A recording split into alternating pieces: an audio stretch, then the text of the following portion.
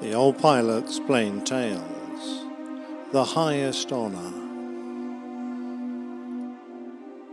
I'm recording this on the 11th of November, a time when my mind turns to those who have fought for our freedom, and particularly those who gave their lives in the skies during the Second World War. I've read many stories of bravery, but these two stand out. I guess we all have a natural fear of fire. I have had the experience of being badly burned, so I have a strong aversion, but despite that, I find the particular heroism it takes to tackle fire remarkable, and I commend these stories to you. James Ward was born in New Zealand in 1919, just after the end of the First World War. The little coastal town of Wanganui must have felt a long way from the troubles that were brewing in Europe as he grew up. He was trained as a teacher, and at the start of the Second World War he enlisted in the Royal New Zealand Air Force. Jimmy was a shy and modest man, but was accepted for pilot training and trained at Thierry and Wigram until he qualified as a sergeant pilot. He sailed off to Britain in 1941 and started at No. 20 Operational Training Unit at Lossiemouth in Scotland, flying the Vickers Wellington bomber. Jimmy was charmed by the Scots, but of the climate, so different from sunny Wanganui, he wrote home saying to his family, "Fog in the morning, sunshine for an hour, mist in the afternoon. Mother, oh mother, what a climate." Before long, Jimmy Ward was posted to No. 75 New Zealand Squadron as a second pilot, serving on Wellingtons and flying operational missions. The New Zealand government had ordered 30 Wellingtons before the war, but when hostilities commenced, they offered the aircraft to the Royal Air Force. The Air Ministry reformed No. 75 Squadron with the Kiwis as the nucleus. As an aside, the squadron number would be retained by the unit and returned to New Zealand with it after the war, the only squadron ever to be given this honour. The RAF would not use the number again. It was the 7th of July 1941, and Jimmy was on his 6th flight, peering through the astrodome of a Wellington bomber at the Zuyder Zee, a sheet of silver some 2.5 miles below them. Squadron Leader Widdowson, a Canadian, was at the controls, and with them were their crew, a radio operator, navigator, and some gunners. Behind them lay Munster, where their bombs had fallen. It had been a fairly placid flight, the flak hadn't been that bad, and their job was nearly done for the night. But as they turned for home, a German Me-110 pilot had picked out their silhouette against the moonlit sky, and unseen was closing on them. Suddenly their world was lit up as tracer rounds whizzed past the nose, and then the Germans' cannon shells smashed into the fuselage and the right wing as the Wellington shuddered. The bomb bay doors gaped open when the hydraulic system failed. The radio was wrecked, as was the aircraft intercom, and smoke and fumes filled the aircraft. When the black shape of the Messerschmitt turned away, its long belly exposed, Box, the tail gunner, spotted it and squeezed off a long burst from his twin Browning 303 machine guns. He watched flecks of light sparkle on the German aircraft as he struck it, and the Messerschmitt rolled onto its back, beginning a leisurely spiral dive as black smoke poured from its wings. On board the Wellington, they were all looking with horror at a long tongue of bright flame that was spurting from a split fuel pipe beside the starboard engine. The licking flame cast a ruddy light into the cockpit, and the skipper peered back to see what was going on. Realizing how serious it was, he banked the Wellington round and pointed its nose parallel to the Dutch coast. Jimmy Ward clambered into the cockpit and leaned over the Canadian's shoulder. "Tell the chaps to put their parachutes on. Prepare to jump for it," Widdowson yelled over the engine's roar. "Oh, and see if you can put that bloody fire out." In the middle of the fuselage, the crew tore at the canvas covering, opening up a large hole. Through this they emptied the contents of a fire extinguisher and even threw the coffee from their flasks, but the liquid was caught by the fierce slipstream and carried aft before it could do any good. Widdowson suggested that Jimmy might make a hole and lean out, but the lattice of the geodetic design was too strong to break. Looking out of the Astrodome on top of the fuselage, Jimmy could clearly see the fire burning fiercely, and he told his mates that he was going to jettison the dome and climb out with an engine cover which he would use to beat the flames out. There was an immediate argument, but Jimmy Ward was adamant. "Well, at least take your parachute." "No, I can't," came the reply. "Too much wind resistance." "Take the bloody thing, you fool," they replied. "Oh, okay." They tied a rope from the dinghy around his waist, and as he squeezed out through the small hole, his breath was taken away by the howling gale that met him. Inch by inch he crawled out, hampered by his thick flying suit and parachute. The top half of his body was hanging out, and he could see the flames below him along the wing, 6 or 7 feet away. When he was finally out and hanging onto the rim of the hatch, he started kicking at the fuselage to make footholds.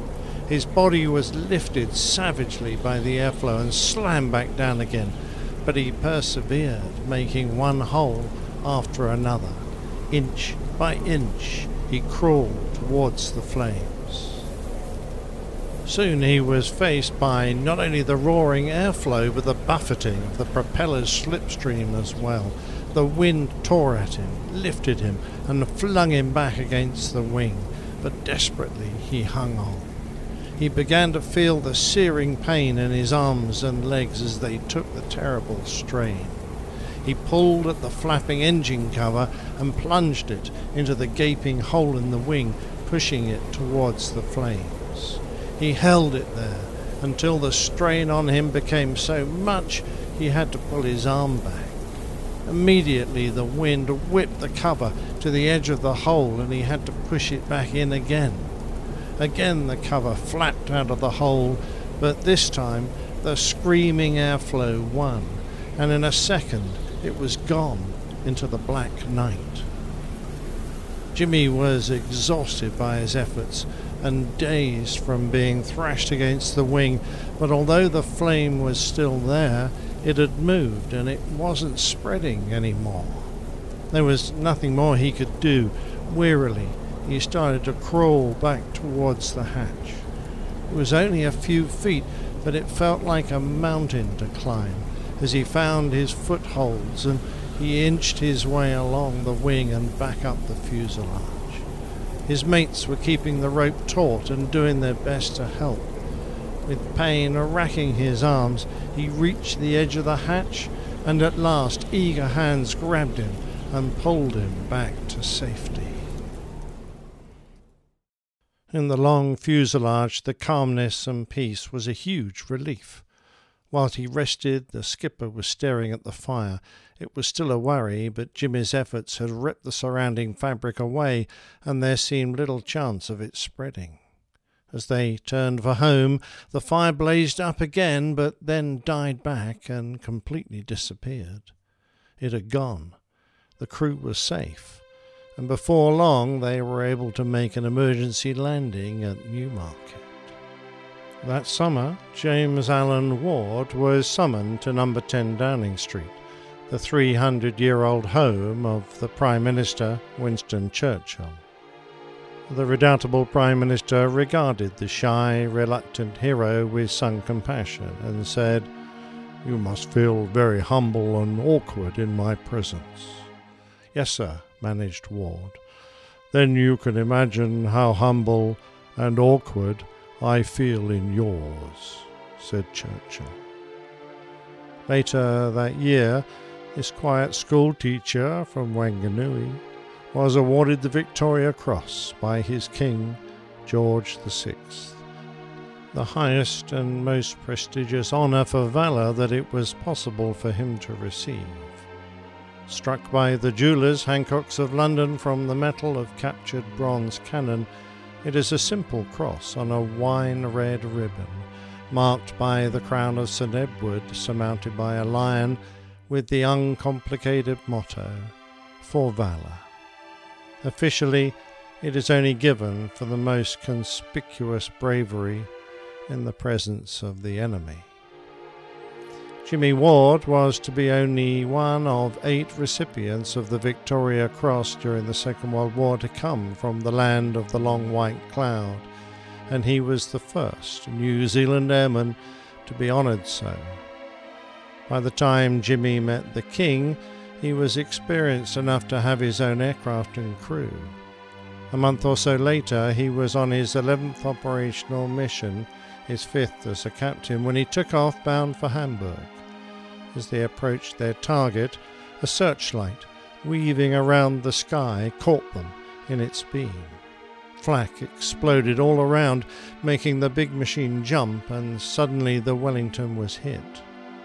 Their bombs fell from the aircraft, but it was on fire, and this time the flames got a strong grip on the wing. As the wounded machine spiraled towards the earth, Jimmy ordered his crew to abandon their aircraft. 2 parachuted to safety, but then the Wellington ploughed into a field and erupted into a massive fireball, killing Jimmy Ward and the others still on board. This second story takes us initially to Adamsville in Alabama. Henry Irwin was not a privileged man. He grew up fatherless and in poverty, but with a strong religious faith. He was called to active duty as an aviation cadet with the Army Air Force, but unable to succeed as a pilot, he became a radio operator and graduated in 1944 in time to join the 52nd Bombardment Squadron, which soon shipped out to the Asia-Pacific Theatre in early 1945. His unit flew the B-29 Superfortress, and Irwin, called Red by his crewmates, did well. In the spring of 45, his aircraft had participated in a series of unescorted bombing strikes against cities in the heart of Japan, for which he was awarded 2 air medals, given for acts of heroism or meritorious achievement. On the 12th of April, he was airborne again in the aircraft City of Los Angeles, a B-29 piloted by Captain George Simmerall. Their task was to make a low-level attack on a chemical plant about 120 miles north of Tokyo. It was their 11th combat mission. Along with his usual tasks, it was Irwin's duty to mark their designated assembly area by dropping phosphorus smoke bombs through a chute in the aircraft's floor, a task made doubly difficult due to the presence of Japanese fighters and anti-aircraft fire. At the allocated moment, Red pulled the pin from a bomb and released the device into the delivery chute, but the fuse malfunctioned and the phosphorus ignited, blowing the canister back up the chute and into Red's face, blinding him, searing off an ear and obliterating his nose. Phosphorus, or Willy Pete as it's sometimes referred, reacts with air and burns at around 1300 degrees. It's an extremely effective smoke producer and has vicious anti-personnel properties, not only from the appalling burns it leaves, but due to the toxic nature of the chemical when absorbed into the body through the wounds it creates and the effect of the smoke on the lungs. The aircraft was immediately filled with dense smoke. It was so dense that the pilot couldn't see out or even read his instruments.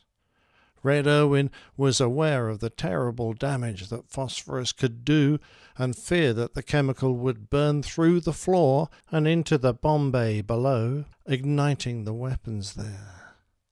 In a selfless act of pure heroism, although completely blind, Red felt around for the burning bomb, and picking it up, he crawled around the gun turret that lay between him and the cockpit and headed forward. Although his face and arms were covered with burning phosphorus, he continued on until he found his path blocked by the navigator's folding table. He shifted the bomb into his right arm and held it against his body whilst he used his other hand to release the table catches and lower it. As he did so, the white-hot bomb burned through his arm and rib cage, through his flesh to the bone. Finally, like a walking torch, he stumbled into the cockpit and threw the bomb out of the pilot's open window before collapsing to the floor, still completely aflame. As the smoke cleared, the pilot saw that they were heading for the water, and he wrenched the B-29 out of the dive with only 300 feet to spare. Red Irwin was grievously wounded, but he remained conscious, and despite the excruciating pain, he spoke only to ask if the rest of the crew were okay. His horrified colleagues extinguished the flames and tried to administer first aid, but whenever his burns were exposed to the air, the phosphorus started burning again. On landing back at Iwo Jima, the medical personnel who examined him expected Irwin to die. Because of this, the Army Air Force approved Irwin's award of the Medal of Honor in a matter of hours, so that a presentation could be made while he still lived. But there was no Medal of Honor available in the area. A plane was immediately dispatched to Hawaii, where an award was on display in a glass case. Unable to find anyone to open the case, his comrades broke into it, pocketed the medal, and flew back to Irwin's bedside for the presentation. Incredibly, Irwin survived, and he was evacuated to the States, where he endured 41 surgeries over 30 months, but they managed to restore his eyesight and the use of one arm. He received a disability discharge as a Master Sergeant in October 1947. For 37 years, Irwin served as a benefits counsellor at the Veterans Hospital in Birmingham, Alabama. He passed away in 2002. Whilst he lay swathed in bandages in the hospital at Guam, General Hap Arnold wrote of him, "I regard your act as one of the bravest in the records of this war."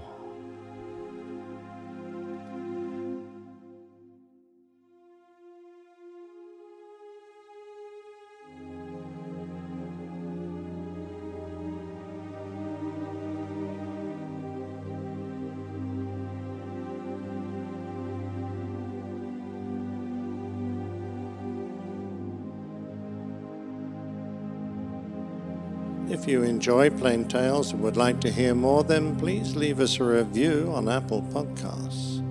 Plain Tales is a featured segment of the Airline Pilot Guy show, and you can find that at airlinepilotguy.com.